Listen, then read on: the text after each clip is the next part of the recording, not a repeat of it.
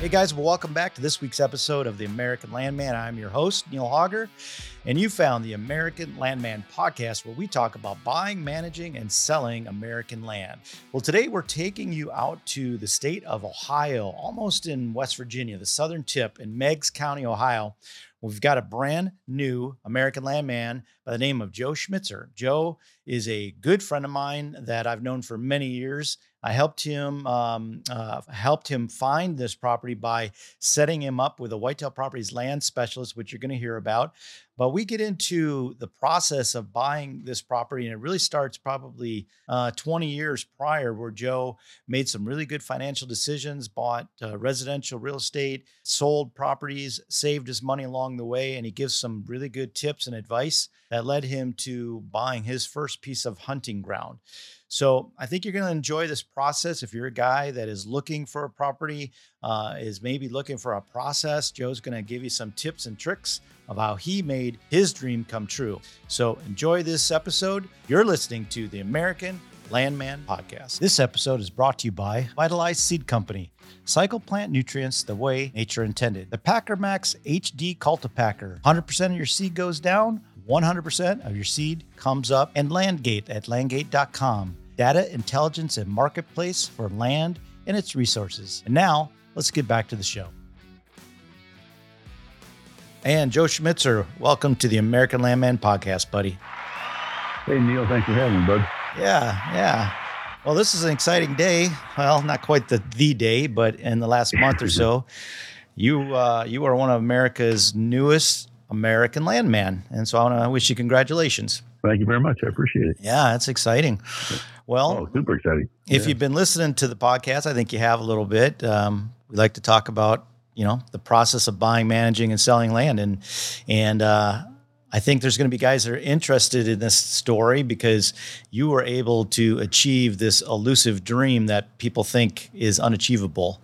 And right. Yeah, so we're going to talk about that. But hey, before we get going on that, why don't we set this up with who you are? So tell us a little bit about, where you live, tell us about your hunting background, and let us learn something about you.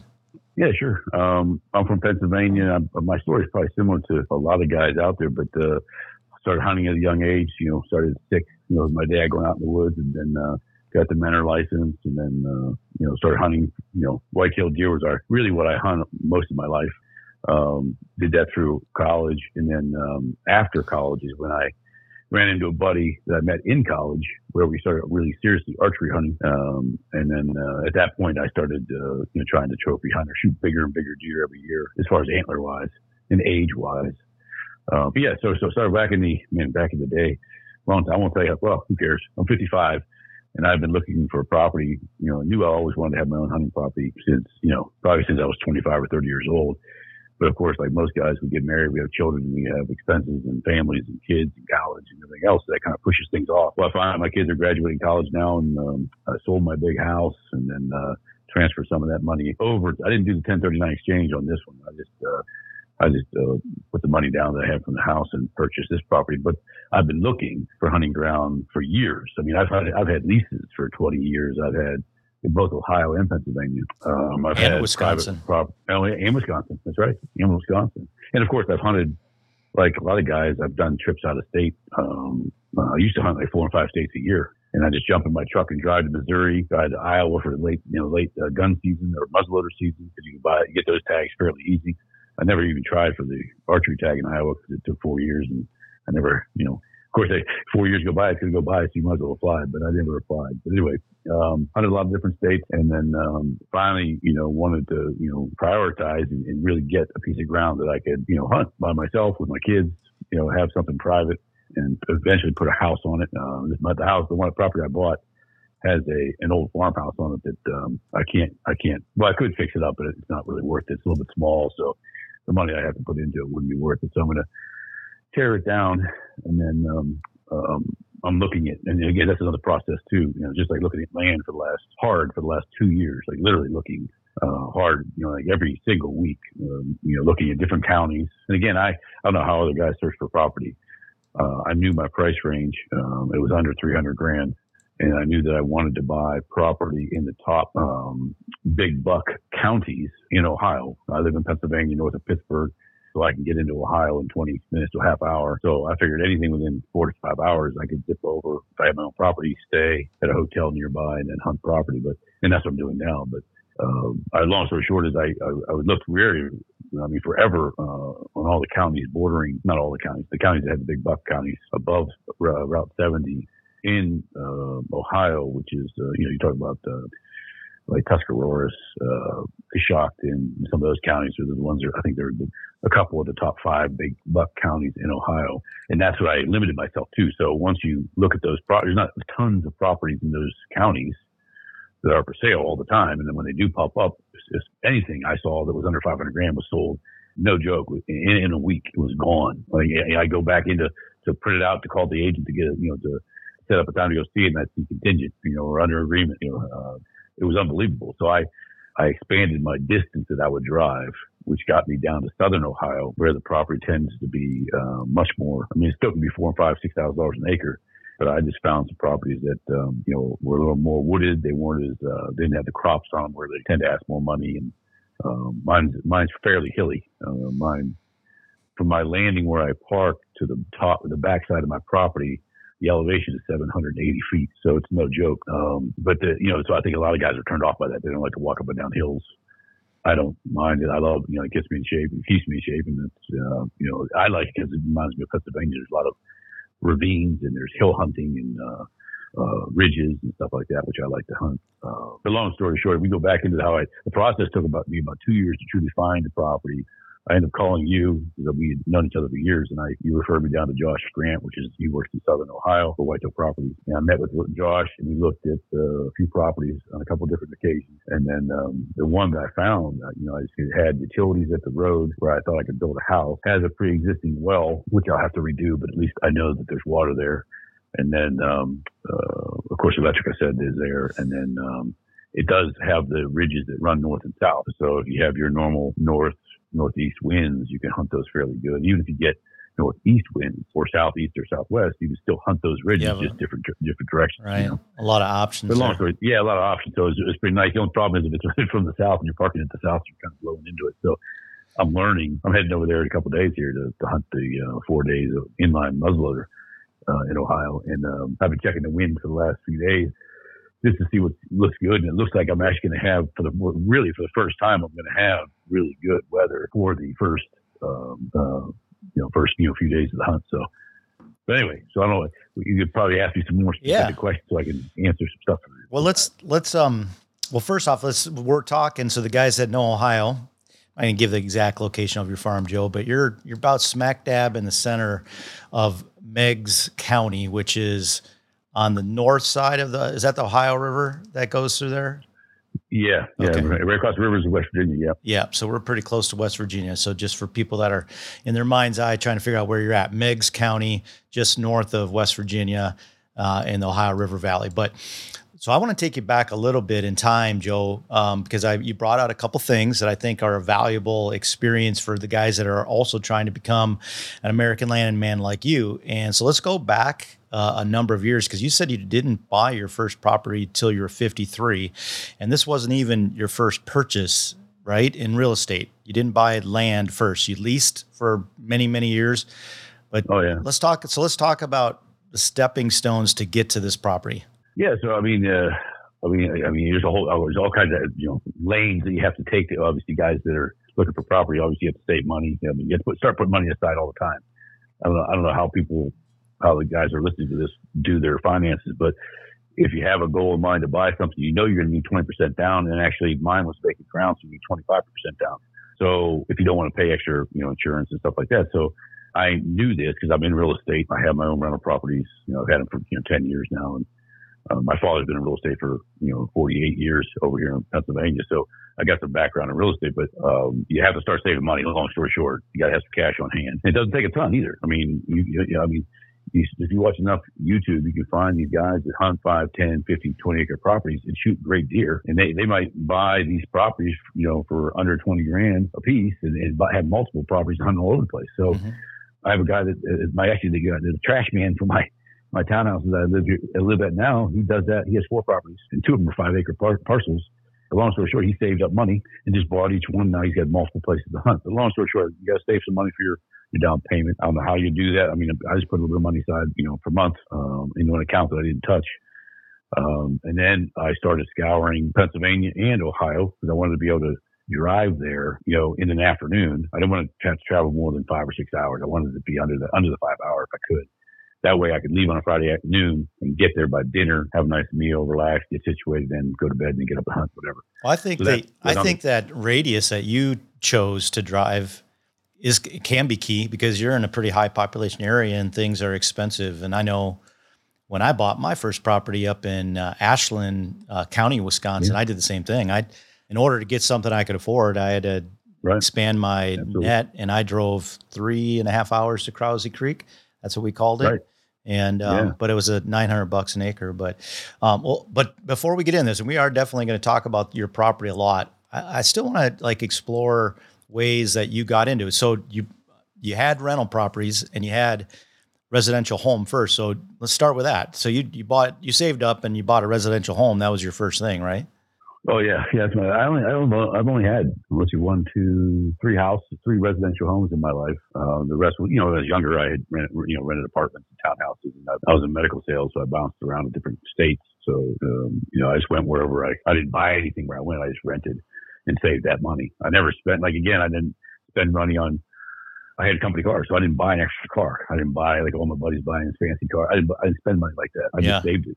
That was one benefit of that career is they gave you a car every couple of years. Yeah, for the first 10 years, I had a company car, and I literally put $500 a month away for a car payment. I didn't do insurance and all that stuff, but I spent $500 a month, and I took it out of my paycheck and put it in an account along with a couple $100. I put away for land. You know what I mean? So you were literally paying. You were saving as if you were paying for a car, but you weren't. That would be a normal. That would be a normal life experience or expense, and you just put it away. Right. Yeah, I like it. Yeah, right. Instead of wasting it. And I saw my buddies buying BMWs and Mercedes and all these fancy cars, and I couldn't justify spending $1,000 a month on a car that you drove on the weekend. No, I might do that for a full size, 2,500, Dodge Mega Cab or something, but I'm not going to do it. I'm not going to do it for a car. I'm the same way, man. I'd love to have, my thing is I want to have a really nice sports sedan, something that I could take my, my trophy wife. She hates it when I say that, but take my wife for a ride and convertible, and it might someday be my, my prize for myself. But right now, it's not. Everything is possible. Everything is possible. You just have to plan for it. I think it's deciding. It's deciding where you want to go. What's your priorities? And your priorities were you wanted some hunting land. So, so I think that's great. That's a key thing to remember of this podcast is that you started saving some money. So, all right. So you started saving some money, and it was $500 a month. How'd you get into? And you bought a couple houses, and let's face it, you're making some pretty good money with medical device sales, which that's probably key too. Yeah. But even the guy that doesn't have that level of a job, I'm sure if you can prioritize your goals and say, I want to buy land, you could find a way to scratch away at a couple $100 a month until you can get something and start small. But when did you get into so you got into some rental properties as well. And when did you get into that, and how'd you do that? I worked for a medical device company, and that company, and I bought some shares in that company, and it eventually got bought out for a good stock price, much higher than what I paid for the shares I had. So that helped me with my down payment, for along with me saving. And then that money there was all money I didn't spend that money. I didn't go buy another car. I didn't go buy a tractor. I didn't even buy the Harley Davidsons I own now. I didn't buy that at the time. I saved all that money, and I used that money as a down payment for 4 buildings. There was a group of townhouses, of 16 townhouses in 4 different buildings that I purchased like a small community all at one time. So, and I didn't pay for it. I just had enough for a down payment, and it was expensive. It was $1 million at the time I bought it 10 years ago. And you took some money didn't you take some money out of IRA or something, or 401k? Oh yeah. I was so mad about the fact that after the 2008, they screwed everybody once again with the Wall Street saying that there were that dips that they have every 4 or 5 years to take your money from you. I had enough of that, so I took the 10% penalty, pulled that out. Didn't use it all. I just put that into my account, and I used whatever I needed for my down payment for my townhouses. and I kept some of the extra money back for other expenses. Because even though I bought the townhouses, I paid a lot of money for them. You got to keep them rented to make money. So I certainly had, my first year, I had 6 people move out of 16 units. So that's $6,000 a month I was losing. So, and that happened like 6 months into it. I lost 6 people that said they were leaving for the last 6 months of the year. What was the pucker? What was the pucker factor with that one? About 150%. I was dying. I didn't even know what I was going to do. I was like truly scared. I was like, what am I, we get past 6 months. I can't make my mortgage payment. So I literally, you got to really step back, focus. And of course, my dad's in some real estate. So I bounced ideas off of him about getting the units rented, who we were looking for. And I don't do HUD. My townhouses are very, very nice. They're updated every single time somebody leaves. They're painted, clean. Everything is broken, is fixed. Why don't you explain HUD just really quickly so people know it? HUD is just a government. HUD is typically it's a government program that helps people that can't afford rent or can't afford housing. It helps them afford housing. So they might have to pay a couple $100 a month towards the payment. But I don't have to worry about that because they pay the government. The government pays me every month, right? Or we pay whoever does HUD. So it's a guaranteed money. So people, renters or landlords like it. But you also have to understand the people that you're getting in there don't care about your place. And it's tough to get them out once you get them in there, and they're not easy on your places. So if you can deal with fixing stuff, really fixing things up, if you're handy, you know how to do fix up, like fixing holes in walls, taking trim off, putting new trim on, fixing toilets, sinks, plumbing, electrical. You can do all that. Then HUD, I think, is a good avenue. It can be it can be a model. Sure. I know I had a female friend that wanted to get into real estate, and she bought a house in Minneapolis that was a HUD house, and she recruited all of us guys. There's about 6 of us that were this little group. We're all good friends, and so we went over there and we went into the house the first time. People got kicked out or whatever, and she went there with the keys. I mean, literally opened the door. These people, instead of walking the garbage out to the front stoop, they were just taking bags and just tossing them down in the basement. And if you could imagine, a 1,500 square foot, home, and the basement was almost filled up to the light bulbs with bags of garbage that they just threw downstairs. They didn't take it. And you're wondering, really, are you that lazy? But yeah, so not a model that I want to do. But so, all right. So you got this $1 million place, and you're down 25% or more in renters.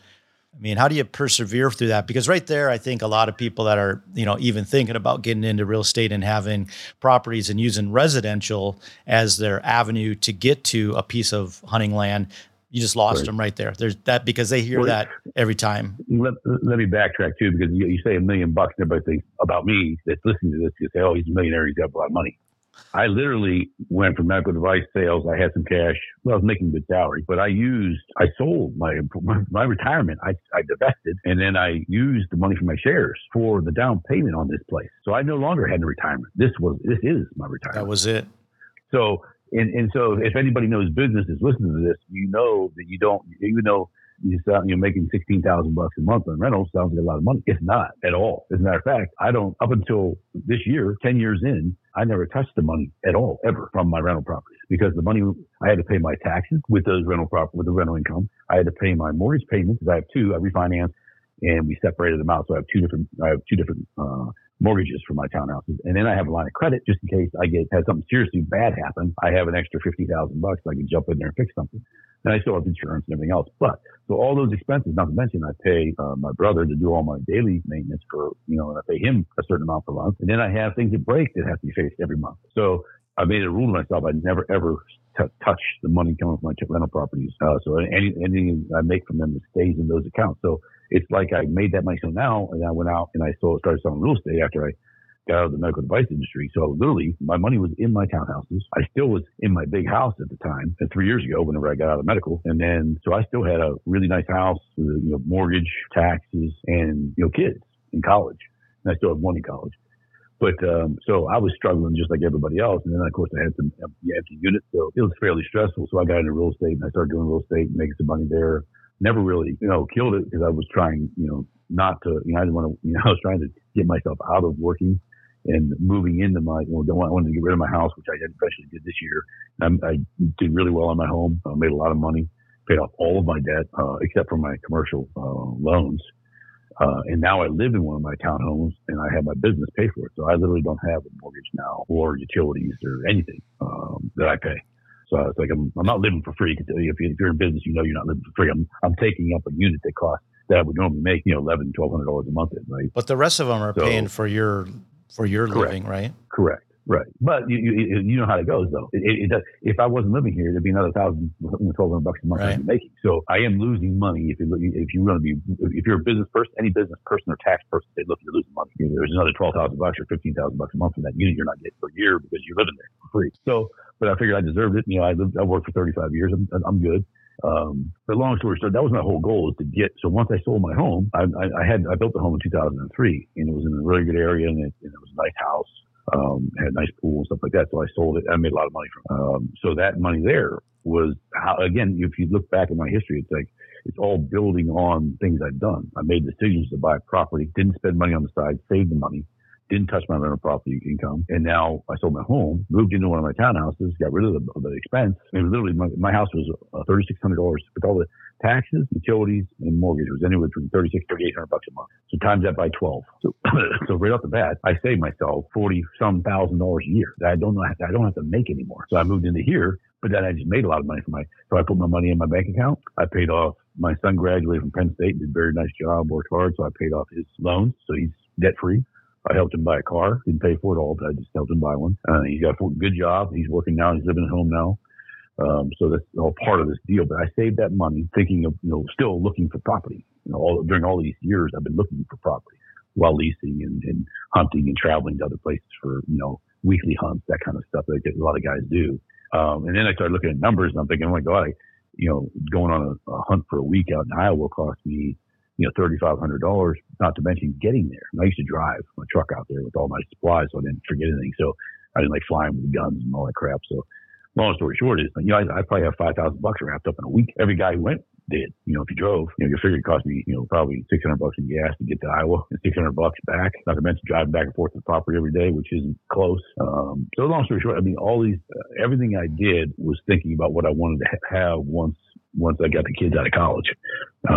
So what I did with the money from a portion of the money, I used the down payment to buy this property in Ohio. And I also sold my big truck that I had in January, because you know how used trucks were selling. And I stopped by a dealership in January after I dropped my son off at his last semester of school last year, and asked them if they wanted to buy a truck. And they gave me $21,000 more than what I owed on the truck at the time. So I couldn't believe it. I thought the guy was messing with me or joking with me. So I literally handed him the keys. He goes, "Oh no, we can come back in a week or so. We'll do the paper." I said, "Nope." I said, "If you're gonna give me that much money, I have my daughter come get me." So I called my daughter. She come and picked me up. $21,000 over what I owed on it. You couldn't get the keys out of your pocket fast enough. I couldn't. I about threw them at him. I'm not joking. The manager was in there. I started hitting him, and he almost didn't take it. I gave a motion. I was throwing at him, and then he put his hand out. And I put it in his hand. I said, "We're done." I said, "That's the number you gave me. That's the number I'll take." I said, "I'll have my daughter come get me. I'll pull my stuff out of it. We'll be all set." I said, "I'll come back later for the."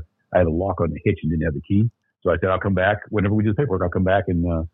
If your guys want to cut off that lock, it's fine. I'll buy another $12 lock. But yeah, I'll come back, get the hitch. And I think I had a license plate on the front that I couldn't get off. I said, I'll come back and get those in a week whenever we do the paperwork. And they already had it off for me. The paperwork was all done. It came back in a week. I signed it. Yeah. And 2 weeks later, I got a check for $21,000. That's awesome. And I used that money towards a brand new truck I just bought, along with a little bit of money from the house. I paid cash. Yeah, but there was a gap there where you didn't have that fancy truck. 6 months. Are you ready to make a purchase and become the next American landman? Or perhaps you have a tract of land that you're ready to sell, just want to be sure you're working with the most qualified land specialist agent you can find. Well, it all begins with finding the right agent, a land specialist agent. Whitetail Properties Real Estate is the leading land sales broker in the nation. Our mission is simple. We exist to connect the buyer and sellers of American land. Our land specialists are specifically trained to sell land, be it farms and ranches, timber, mineral, or recreational tracts. And we have agents in almost every state of the union waiting to serve you. If you're ready, give me a call, send me a text or an email. I'll ask you a few basic questions and then connect you with my network of the nation's best landmen and landwomen. We have land specialists in almost every state of the union, coast to coast. Get in touch with me. I'm Neil Hogger. I'm a land specialist with Whitetail Properties Real Estate, and I want to be your guy in the land business. Yeah. Let me insert something here that people don't know. All right, so I've known Joe since about 1987, 88, I think. 98. When Joe broke up a fight between me and another guy that I was about to hand this guy his backside. But anyways, that's another story we won't get into.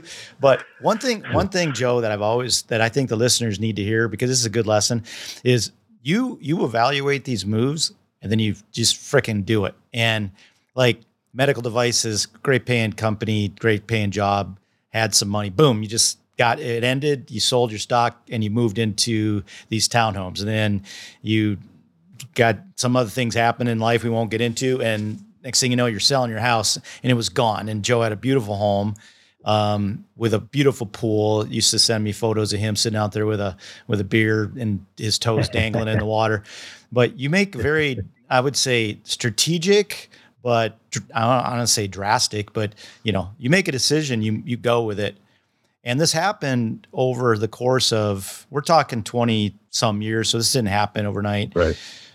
So the guys that are listening to this, when I look at my demographics, I was surprised to see a lot of the listeners that are listening to this are in that 40, 45 range. There's a lot of younger guys too, that there's a lot of cues here that I think that they should pick up. But to the guys that you've got some years on you and you've got some accumulation, some money behind you, Joe pulled his money out of the stock market, took the 10% hit, didn't look into it, moved it into real estate, had a bad experience at the beginning where he had 30% vacancy or more, but didn't panic, got him filled because he's supplying something that people want. Did a lot of work on his own because he's pretty handy, and he had a brother that was helping him for sure. And then all along, he kind of like made these financial moves, Joe. I think you did a lot of good things, dumping your truck just like that, because you had a beautiful big old Dodge that was. Oh, I love it. I miss that truck. That thing was gorgeous. But here you go. Here's the keys. You capitalize at a high point in the market where they were giving you that stupid money for stuff. You're like, yeah, fine, take it, gone. Now you had this money. So we're to the point where you're tired of leasing because people are trespassing. Real quick, tell us how your lease ended, and then let's get to your property purchase. Oh, yeah, my lease. And let me recap my whole story here for these guys that are listening too. I mean, I've listened to these stories on podcasts too, and I think there's no way I can do that. I've listened to hundreds of them, and I always thought, I listen to these stories and I hear, I can't do that. I always thought, I can't. There's no way I'm going to do that. I'm never going to get there. You will get there. It's actually so much easier than you think. All you have to do is make a decision, talk to a financial advisor, talk to your banker, find a bank, a small hometown bank in your town where where you buy your house, where your mortgage is for your home, if it's not with one of those national companies. But if there is, find a local bank, go in there, sit down with someone, a young guy who needs to make some loans, who needs to make some business, talk about what your goals are, get him, that banker, to pick up your mortgage at the other company, maybe buy your mortgage from that company or buy you out or refinance with him. Get him to have your business, and now you're already taking care of him. So now he'll help you find ways he'll tell you exactly what you need to do to save money, enough money, and what programs are out there for first-time buyers, for just vacant property, or property with homes on it, or potential homes on it that might need some work. All those things are things that you need to talk about now. You can't wait to, okay, finally I got some money in my hand, I'm going to go buy property. That's I think the wrong way to do it. You need to really have somebody behind you that knows what they're doing. Like Neil is behind me. I bounce stuff off him all the time, every week. Josh Grant, the Whitetail Properties guy in Southern Ohio, was very good. We looked at a lot of properties, told a lot of stories about guys buying property, what they did with them, how they move things around. He has contacts in that area too. You'll learn more and more about how to do things with when you buy a property in an area from your real estate agent, if he's good. And then, but the banker part is really important because you can't do anything without money. So you need to get familiar with some kind of banker, the young person, man or woman, I don't care, that needs to grow their business in the bank, and they will help you. They'll create a career path or a business plan for you to move forward on what in baby steps. Like for this, I found 77 acres, but what we didn't talk about is the fact that I actually lost a bid on a property a month prior for 110 acres. It was twice as expensive. And I really didn't want to spend that much money. But so I think things worked out for the best. So I got to this property. Now we'll talk about it in a bit. But I think in just to sum up my story, I think anybody can do this. You just need to start talking to a banker, local banker, small bank. Sit down and find out what you can and can't do, what you're worth, and how you become more worth more to the bank. How much money you need for a potential property you might see. Maybe you target a 50-acre property. So if it's worth 75 grand, you need 20% down, so you need your 15 grand, which isn't, or 10, 12 grand plus closing costs. So let's say you're 15 grand in. Most guys can save that up in a few years, doing some stuff. So it's not impossible. So long story short, that's just to sum up, it is possible. I've made a lot of, decisions over the years and saved a lot of money. And I'm a little, what Neil didn't say, I'm a little more of an extremist too. I wanted to try to buy a little. Yeah. I wanted to buy 500 acres, my first property. And Neil's like, why? Yeah, you don't need to. You really don't need to, especially if you have properties around you that are big, and not even necessarily big, but, for me, I got, that's why I like it. We'll talk about my property too, why I selected it, because I think I got very, very lucky. Other than it being hilly, which I like, that's the only thing that might draw it back, what might slow down some seller or some buyers for me when I go to sell it. It's not going to be for the 65-year-old guy, unless he's got an UTV to drive around, then it's fine. Right.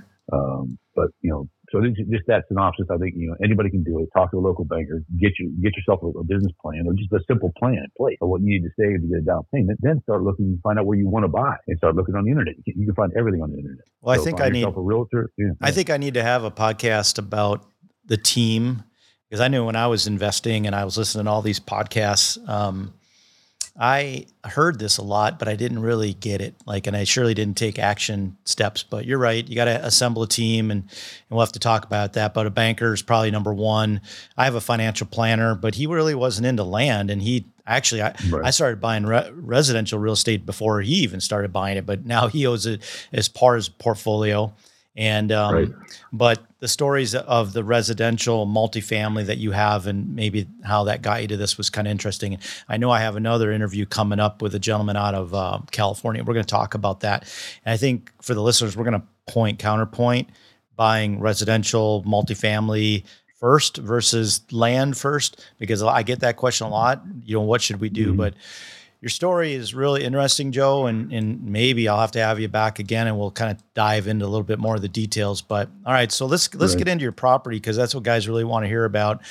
So you're an American landman now, and you bought 77 acres roughly.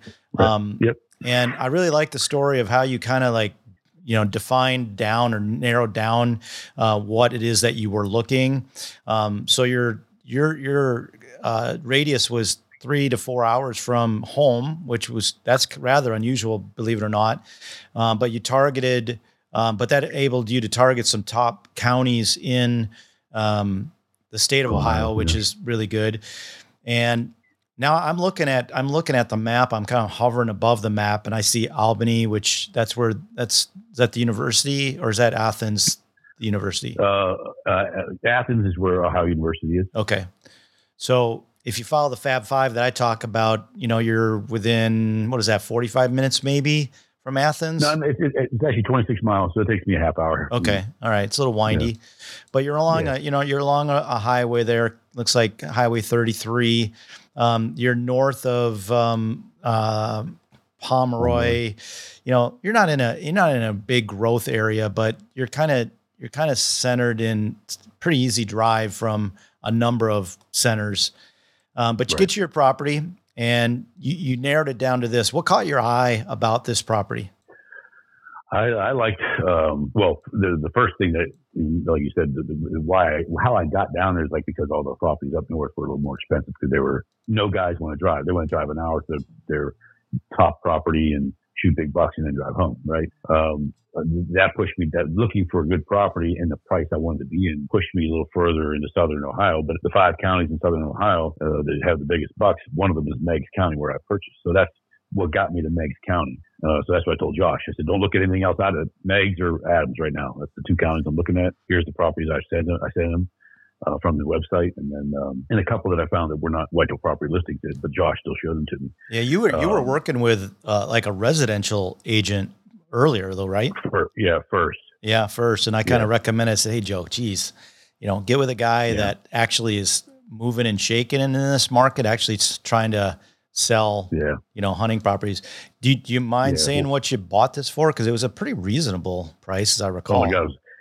it was I mean, we know it might sound like a lot to some guys, but when I only paid $2,200 an acre. So if any guy, and every guy out there probably saying, holy crap, we usually we're paying, if you look at, it's less than Ohio, $170,000. Oh man, if you look at Ohio, I paid 100. Yeah, I paid 170 for the 77 acres. So it was going to be $2,200 an acre. He was originally asking 225, so a lot more.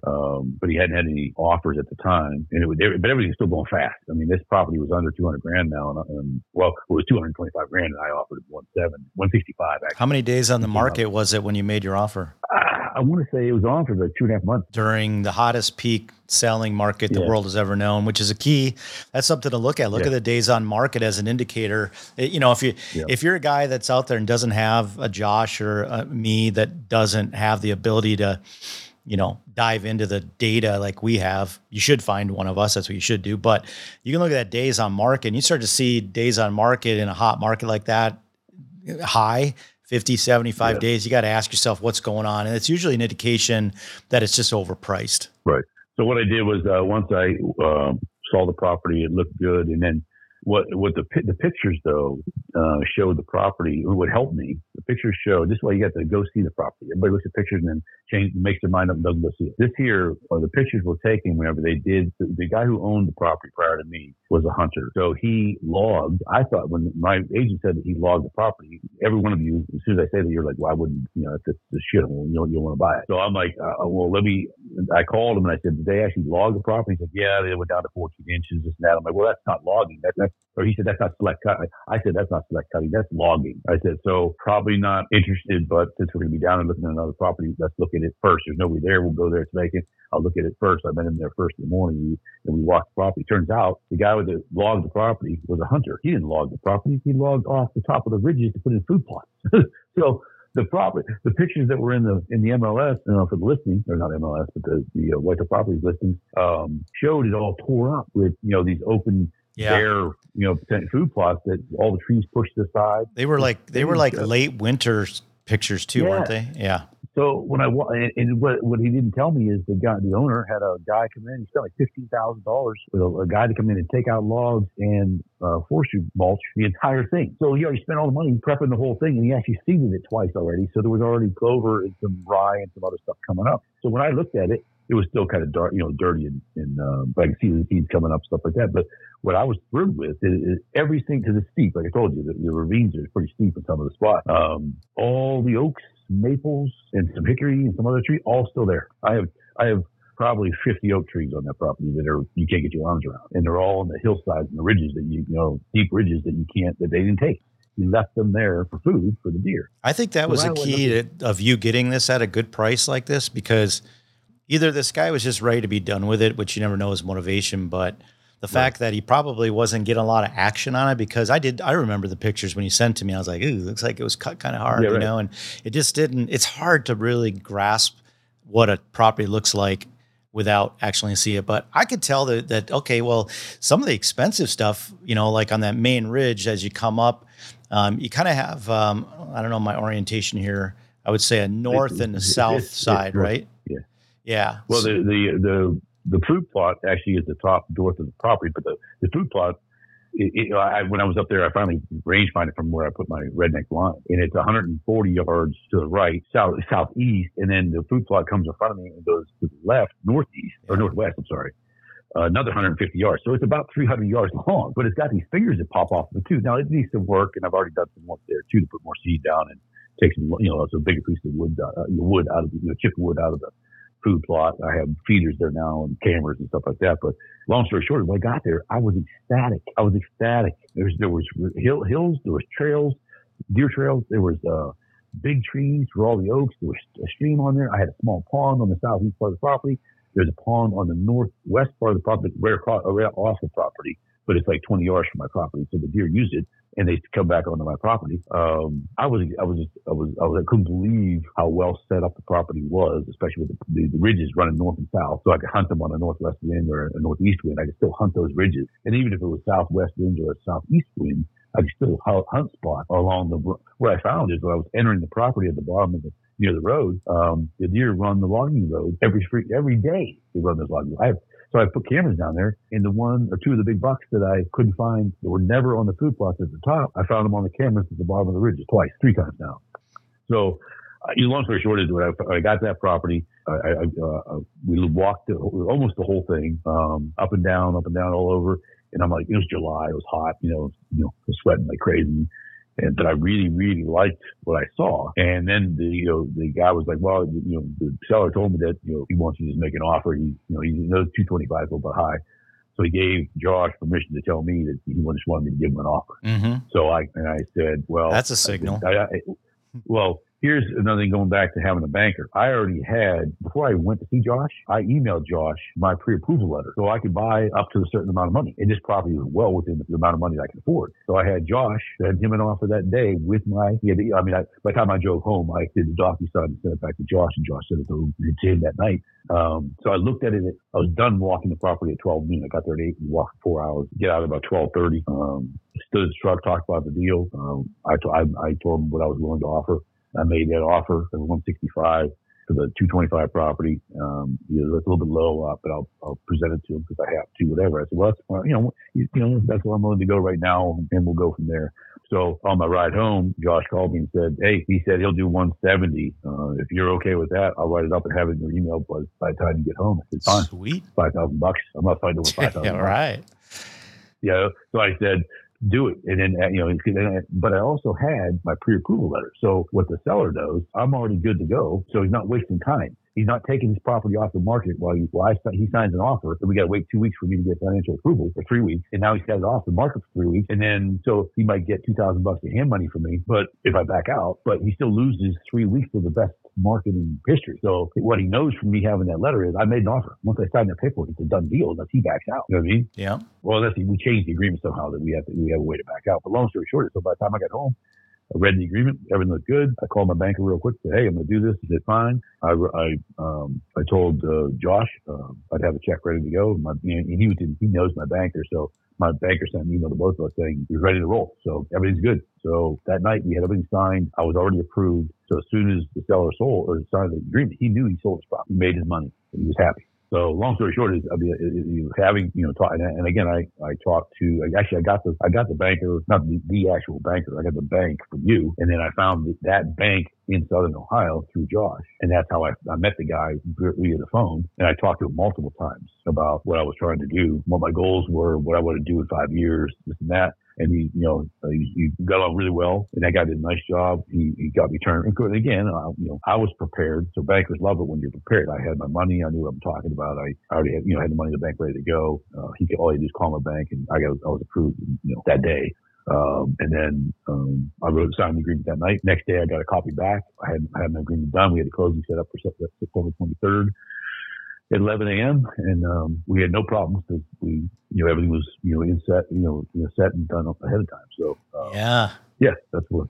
Yeah, it was a good deal. But the property itself, though, it really was the pictures, the fact that it was there for 2.5 months, and I think the pictures didn't help the property sell for sure. Because I wasn't even going to look at it, but the only reason I really looked at it is because I was going down to look at another property that was twice size and it had a house on it, which I really wanted. But long story short is this one looked so good and was set up so well. I'm like, I could buy it for half the price and put a house on it that I wanted, Yeah. And then not a big house. If any of you guys are out there listening, I don't over improve stuff unless you plan on keeping it forever. But again, everything changes. So you always think about resale. So even though you might love a property, you think, hell, I'm never going to sell this to stay in my family. Right. You should always think about reselling it. I always say that over improve it. Begin with the end in mind. So Yep. is this your forever property, you think? Hell no. How long are you going to hold it? No, I love it to death. I'm gonna set up beautiful for hunting. Yep. It's already set up pretty good for hunting. I already have got one redneck blind up there, right? Yeah, I'm gonna have 2 or 3 on there. You're probably gonna put some Banks blinds on there because you know a guy that deals with them. That's right. So I'll do that. But I already have.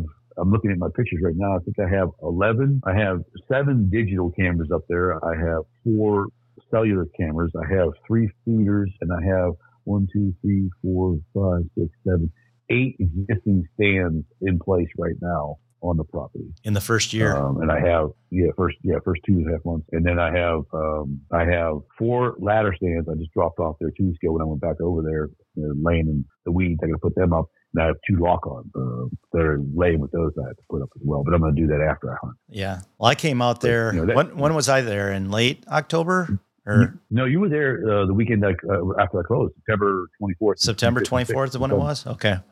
Yeah. I drove to Ohio. It was about a 13-hour drive, and this is dedication of your referral agent friend to come here and help him out. Joe's been at my place too, by the way, and he hunts mine. Which is, that's something else we're talking about here. We haven't talked about. Now you've got a place definitely coming to mine. You're an American landman. Yeah, I can come to yours, and we're going to bounce back and forth, and we're going to fix yours up. I'll probably come back this spring, and we'll get those ladder stands up. And I sold Joe two Banks feeders. I have 2 Banks. Well, actually, I'm sorry. I bought I bought 2 through you, and I bought 1 through Tractor Supply. So as a benefit of doing business with the Whitetail Property guys, we set Joe up with the best pricing possible on those feeders. That's good. And I love them. We're not going to tell you that you chose the wrong blind with Redneck, but they're not too bad. They're not too bad. Well, tell them. Well, no, we won't get into why either. There was some supply and shipping issues that we couldn't get by, but I think I got that worked out and how we're going to do this in the future. But so good. So you get the cameras out there, and we're not going to tell everybody about your hunting, but you were pretty pleasantly surprised, I would think, when you saw what was already walking there. Yeah, I had 4 bucks that we felt were, and I talked. Another thing too is I talked with the seller and my agent. The agent covered the whole area, but the seller and I are friends. Actually, I went down there a week. The second time I went down there to hunt, I actually met up with the seller. I never met him before. We just talked. We didn't even talk on the phone. As a matter of fact, we text back and forth, and I got his information from Josh, my real estate agent. I contacted him. I said, "Hey, I'm coming down 2 weeks. I'm coming down there. I'd love to get together, have lunch, and talk about the property." So long story short is, I go down there, and it was pouring down rain the first day it's supposed to be hunting. So I text Tyler, and I said, "Hey, it's pouring down rain. I'm down at the property. It's like 8 o'clock. It looks like it's going to pour all day." I said, "You want to grab some breakfast or something if you can?" He's a teacher, so I didn't know if he was working or not. And it turns out it was September, so he was off at the time I called him. So long story short is, he has 4 children. His wife was home with 1 kid. He took his three oldest children and met me at a local diner, and we ate, and I got to meet his kids and talked about the property. And he showed me maps. He showed me where he saw deer, where he seen the best deer.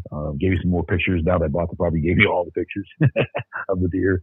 And I still, to this day, it's been September, October, November, December, so 3.5 months now. And I literally just sent him pictures the other day. I'm joking with him about this 1 12-point buck that I'm trying to kill, super wide. And the damn thing, if you guys all have the same problem. I mean, I tried to hunt this guy. I would joke about I got feeders, cameras, trails cut in, stands in place, and I still can't kill this damn thing. So, literally this deer, I think 4 out of 5 times that I've been down there to hunt the property, he's either been there before I got there, didn't see him at all. I've never seen him during the day. But he's either been there right before I've been there, or I'll come and hunt 4, 5, 6 days in a row. I'll leave. 2 days later, he shows up. Yeah. And I literally, on a Monday, my first instance with him or this happening was on a Monday. I put up a tree stand, a lock-on tree stand where I found him and the really big 8 points I'm trying to kill as well. So I put up a lock-on stand about 20 yards, 25 yards from this natural scrape that was happening. Doctor the scrape up, put a camera over it. On Wednesday at 11 a.m., the big 8 point was there eating or licking in the branch, hitting the scrape. And then at 1:30 and 5:30, the 12 point showed up there. And I have video of them from my Bushnell digital camera. They're both there about 15, 20 minutes each time. And if I'd have been in that stand all day, I'd have killed one of them. Well, I'm looking at the aerial here, and I'm messing around with the 3D, and I'm moving around. You got 2 major valleys, one in the right. You know what I'm talking about? They're across the center, yeah. Yep. And then you got a big ridge that's got basically like 3, maybe 4, definitely 3 different points. Then you've got the southern part that's really secluded. He's figuring he sees you coming in. That's what's happening. So half the fun is figuring out where you think he is. I'm sure you'll zone in on him, and you're gonna have to create the line of travel that you control by how you set this thing up with licking branches and feeders, so that you can somehow advantageously put him where you can access, because I think he's watching you come in. But you were on the property a lot too, right? So the first year you're figuring it out, and you're.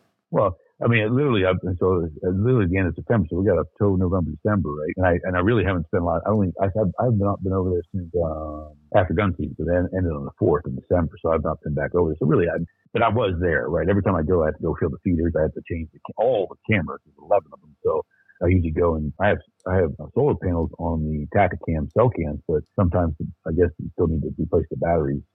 And, I think I have a problem with one of mine. But anyway. Well, when you get 1,000 pictures a day at your feeders, they tend to wear out.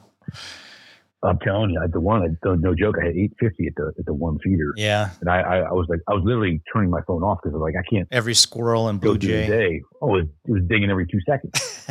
So, which is good and bad, but the long story short is, there's what I don't have that I'm going to have in the spring is I have a guy that's coming over there with a bulldozer and he's going to make me a perimeter trail the whole way around the property. Then for the perimeter trail, there's actually some nice logging roads that just need touched up or, because it's been 4 or 5 years. So they need just level because they got some water ruts in them and that kind of stuff. They're pretty hairy. Yeah. Yeah. So I'm going to have them touch those up. We'll get the perimeter trail done first, and then come back through and just clean up those trails that cut across the property. That'll make access phenomenal. And they'll use it too, but I mean, it'll make, at least for different winds, I can get in and out of there without making noise or breaking an ankle. Walking up and down these hills and all these ruts and stuff. It's kind of, it's not easy. Yeah, we rode the ATV nut to butt around some of these trails and didn't even know they were there. You keep finding more. Did you buy it, Joe, with enough room to do this work? This bulldozer work ain't cheap, but did you get it at a good price where